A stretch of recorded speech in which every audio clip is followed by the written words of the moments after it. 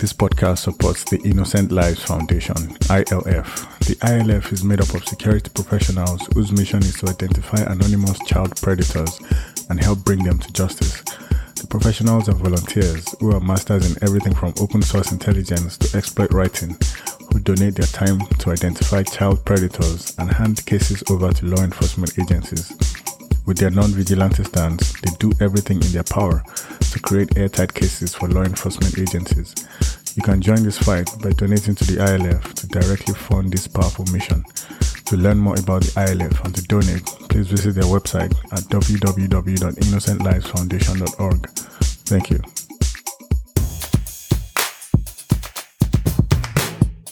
Welcome to episode 32 of the Big Picture Podcast. My name is Bidemi Ologunde. This podcast presents lessons we can learn from fascinating cybersecurity topics, news, events, and incidents, and how those lessons can influence our decisions, thoughts, opinions, and lifestyle choices, as well as how everything fits together to form the bigger picture of online security in this digital age. Today on the show, I'll be talking about elder fraud in South Carolina in the US, a new report about the prevalence of cyberstalking in modern relationships, and the recent case of a cyberstalker who blackmailed a candidate for political office in Nebraska in the United States. Thanks for the time. Let's get to it. So to start with, the FBI, the Federal Bureau of Investigation in the United States, they recently released the 2020 Elder Fraud Report that revealed that about 1,350 South Carolinians aged 60 years and above fell victim to cyber scammers and reported losses of nearly $10 million in 2020.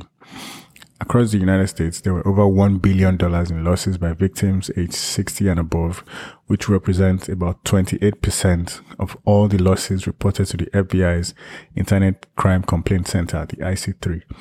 The average dollar loss by those aged 60 and above nationwide was about $9,175.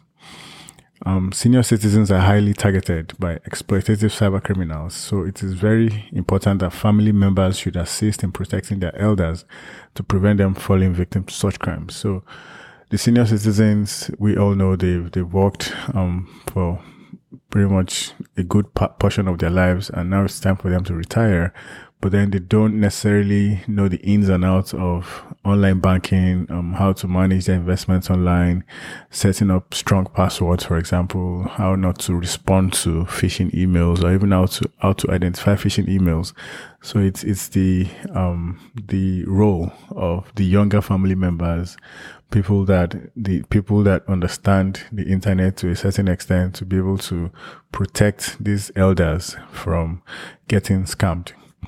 So the release of the annual report from the FBI was in coordination with the annual World Elder Abuse Awareness Day, which was on June 15th, in which the entire Department of Justice in the US echoed voices around the world condemning elder abuse, neglect, and exploitation. So the World Elder Abuse Awareness Day takes into consideration every other area where senior citizens and elders are being abused. For example, in nursing homes, nursing homes, there's usually reports of how some of the staff in nursing homes mistreat elders. They basically abuse them. And there's also instances in families all over the country, all over the world, where some family members abuse elders, they neglect them, or they exploit them, in this case, fraudulently.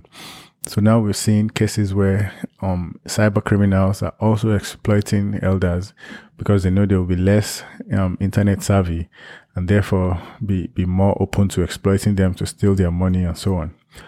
According to the FBI's annual report, the most common scams against seniors in 2020 were extortion, non-payment/non-delivery, tech support fraud, and identity theft.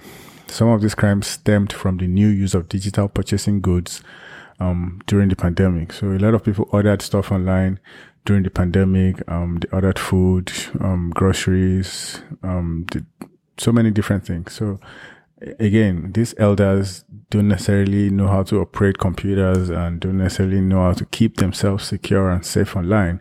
And of course, these cyber criminals exploit that as well. So any victims of cybercrimes can contact the FBI's Internet Crime Complaint Center at www.ic3.gov. That's the letter I, the letter C, and the number 3.gov. Next on the episode, I'm going to be talking about the recent report that was released by Norton, the antivirus company that explores cyberstalking in modern day relationships. So 1/3 of adults who have been in a romantic relationship admit to cyberstalking their current or former partners, according to the 2021 Norton Cyber Safety Insights report. The research surveyed 10,030 adults aged 18 and above in 10 countries. Those 10 countries are the United States, the United Kingdom, New Zealand, the Netherlands, Japan, Italy, India, Germany, France, and Australia. So that research found striking generational differences among Americans' cyberstalking tendencies in modern relationships.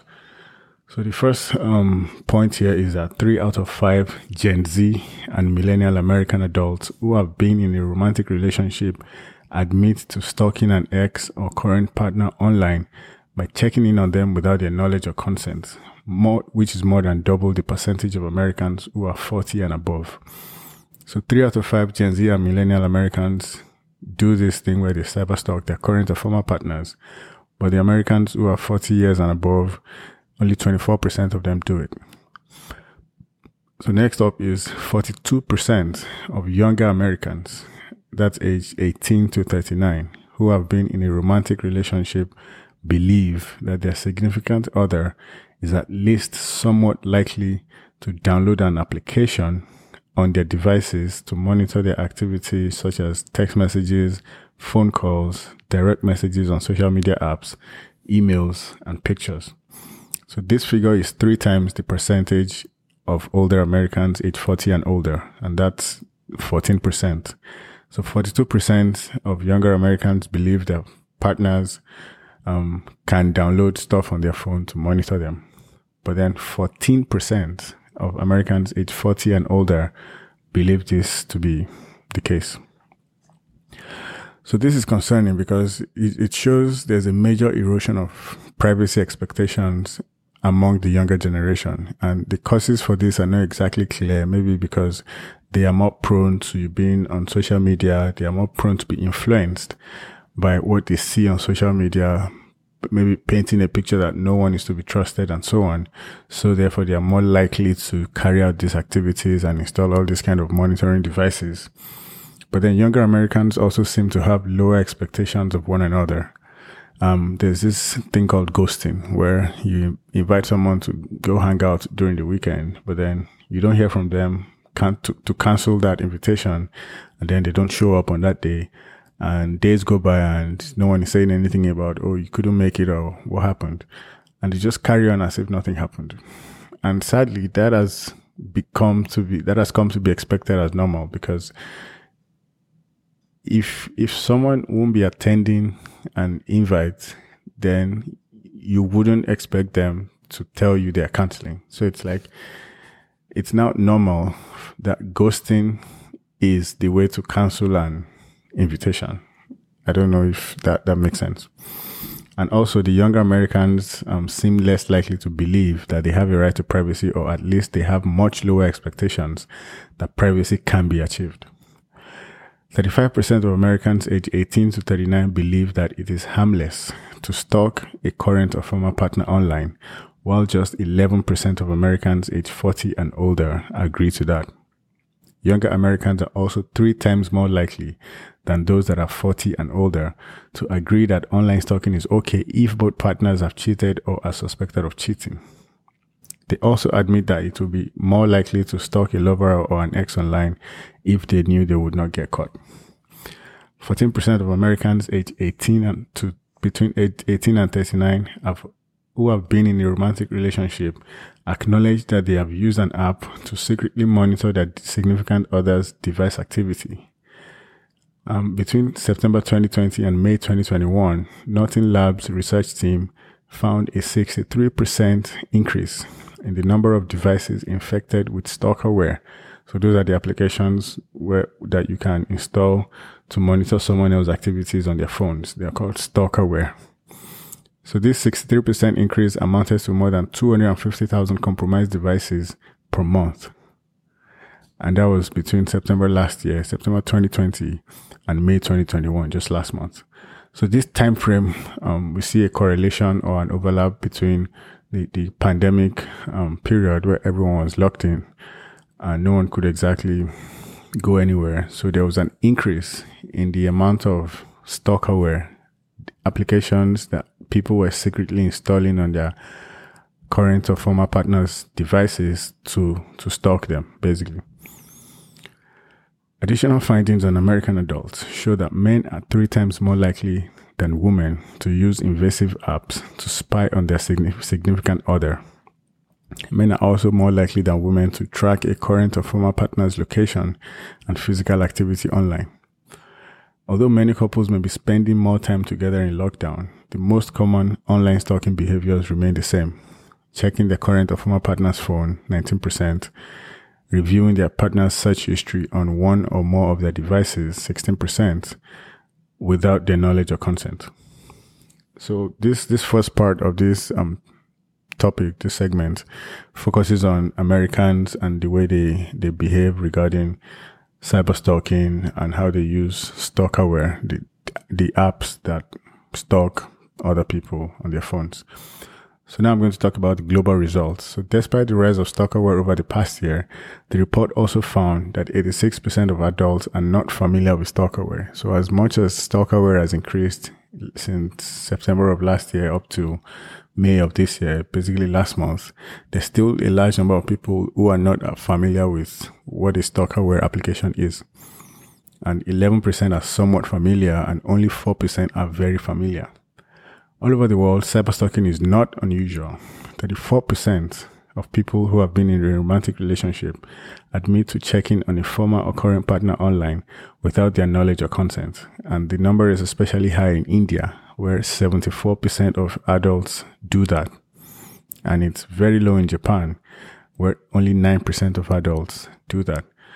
But for the remaining 8 countries, that number falls somewhere in between 27 to 38%.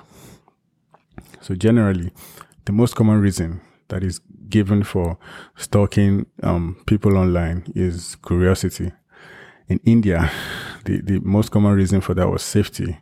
And interestingly, in the Netherlands, lack of trust was the reason most people gave when they answered the question. So in India, it's safety. In the Netherlands, it's lack of trust. In the remaining 8 countries where this survey was carried out, the general consensus was that, it's out of curiosity. Another interesting finding is that globally, 28% of respondents said they don't care if they are being stalked online by a current or former partner, as long as they are not being stalked in person. So 28% of people said that, and 22% of people consider the practice of stalking a current or former partner online harmless. So I've given a lot of numbers so far. Basically, the whole point of this segment is just lay it out that, okay, people stalk people online. More people do that than we think. And in the same vein, a lot of people also are not familiar with the fact that there are apps that people can download on your phone, maybe secretly or maybe even knowingly. You give them your phone and they download something on your phone, and that thing is doing something else than what it claims to be doing. So what can we do if we are being tracked? Cyberstalking can take on many forms, but the common theme is that it is unwanted, it's invasive, and it's obsessive. So the first thing is uninstall any app that you don't recognize on your phone. Last episode or the previous one, I talked about how every month or every 2 weeks, I go through my phone and any app that I have not used in the past 1 month, I delete them.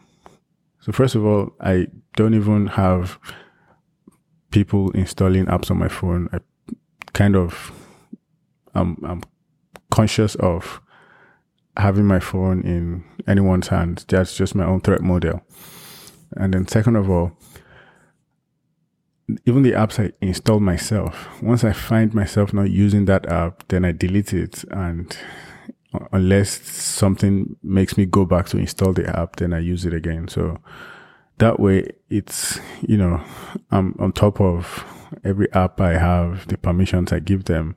There are some apps where maybe it's an online account, and then they have an app for you to be able to monitor your account easily. If I don't need to check that app, then I won't install it. I'll just log on my computer, check the account whenever I need to check it, and log out. So I don't necessarily have to have, for example, online banking. The banks that if I need to transfer money urgently to someone, or if I need to do a transaction, then I would have the app on my phone.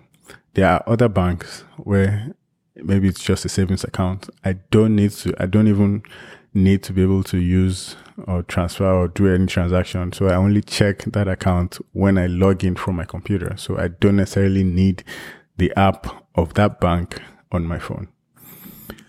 So if you use an Android device, update to Android 11 or a newer version of the Android operating system, because the icons of stalking apps cannot be hidden on Android 11 devices. Check your device settings to make sure that only apps you trust have access to privacy-sensitive permissions. Install a security app to monitor your device. So there are so many apps that do that for you. Of course, you have to first guarantee that they are a trusted app developer before you even install it on your phone, because some of them will claim to monitor your device for you, but then they are actually the ones stealing all your information to someone else. If you or anyone you know is a victim of domestic violence, including tech-enabled abuse, the National Domestic Violence Hotline, the hotline.org, provides confidential and anonymous support 24/7, and they are also reachable by phone at 1-800-799-7233. In addition, there's also this organization called Love is Respect, and their website is loveisrespect.org. They provide teens and young adults with confidential and anonymous support by phone, and their phone number is 1-866-331-9474.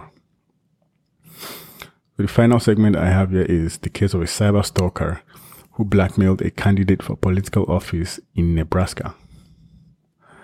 So 48-year-old Dennis Shriniowski, I think I got that right, was found guilty of cyberstalking on Monday, June 21st by a jury in the U.S. District Court of Nebraska after he threatened to make public nude photos of the wife of a candidate for the Nebraska state legislature. He was found not guilty of a second charge, which is the intent to extort. So he was found guilty of one charge, cyberstalking, but then he was found not guilty of the second charge, intent to extort. So what happened was in October 2018, about almost 3 years ago, Jeff Paris, who at the time was running for the District 14 seat in Nebraska state legislature, received emails from a man who his wife, Diane Paris, was in a relationship with more than 20 years prior. The emails demanded that Jeff Paris drop out of the race, and it contained personal information about Diane Paris, his wife, and also included a nude photo of Diane Paris.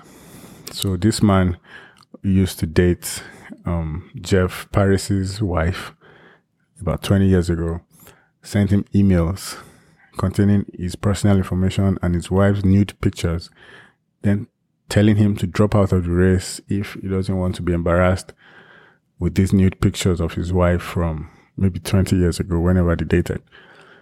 So according to Diane, who managed her husband's electoral campaign in 2018, she had consented to the photo when it was taken years ago, but not to its distribution. The couple reported the emails to the La Vista Police Department and the Federal Bureau of Investigation. Jeff Paris did not drop out of the race due to those threats, but then he lost the race, maybe due to other reasons. Diane Paris testified in 2019 in support of a state revenge porn law that would make it illegal to share explicit photos or videos with the intent to harass. Nebraska was one of 7 states that did not have a law against revenge porn. The bill she testified for did not pass, but legislators passed another bill in the 2019 session that made revenge porn illegal and a valid basis for a lawsuit. Shriniowski is due to be sentenced on September 22nd, and he faces a fine of up to $250,000 and could be ordered to serve a prison term of up to 5 years. So that's all I have for today's episode of The Big Picture. The production, editing, fact-checking, audio engineering, and graphic design were done by yours truly, Bidemi Ologunde. Please join me again on the next episode as I continue with a deep dive on cybersecurity topics, news, events, and incidents, and the lessons we can all learn from them for robust cyber threat intelligence and awareness in our daily lives. Make sure you subscribe to The Big Picture on Apple Podcast, Stitcher, Spotify, Amazon Music, Google Podcast, Pandora, TuneIn Radio, wherever you get your podcast from, basically. Please share the show with anyone you think might benefit from it, and for questions, comments, or any suggestions, please email me at bidemi@thebidpicture.com. You can also get in touch on Twitter at bidpicture. Please remember to leave a review for the podcast if your platform allows you to do so. Thank you for your time, and see you on the next episode. Bye for now.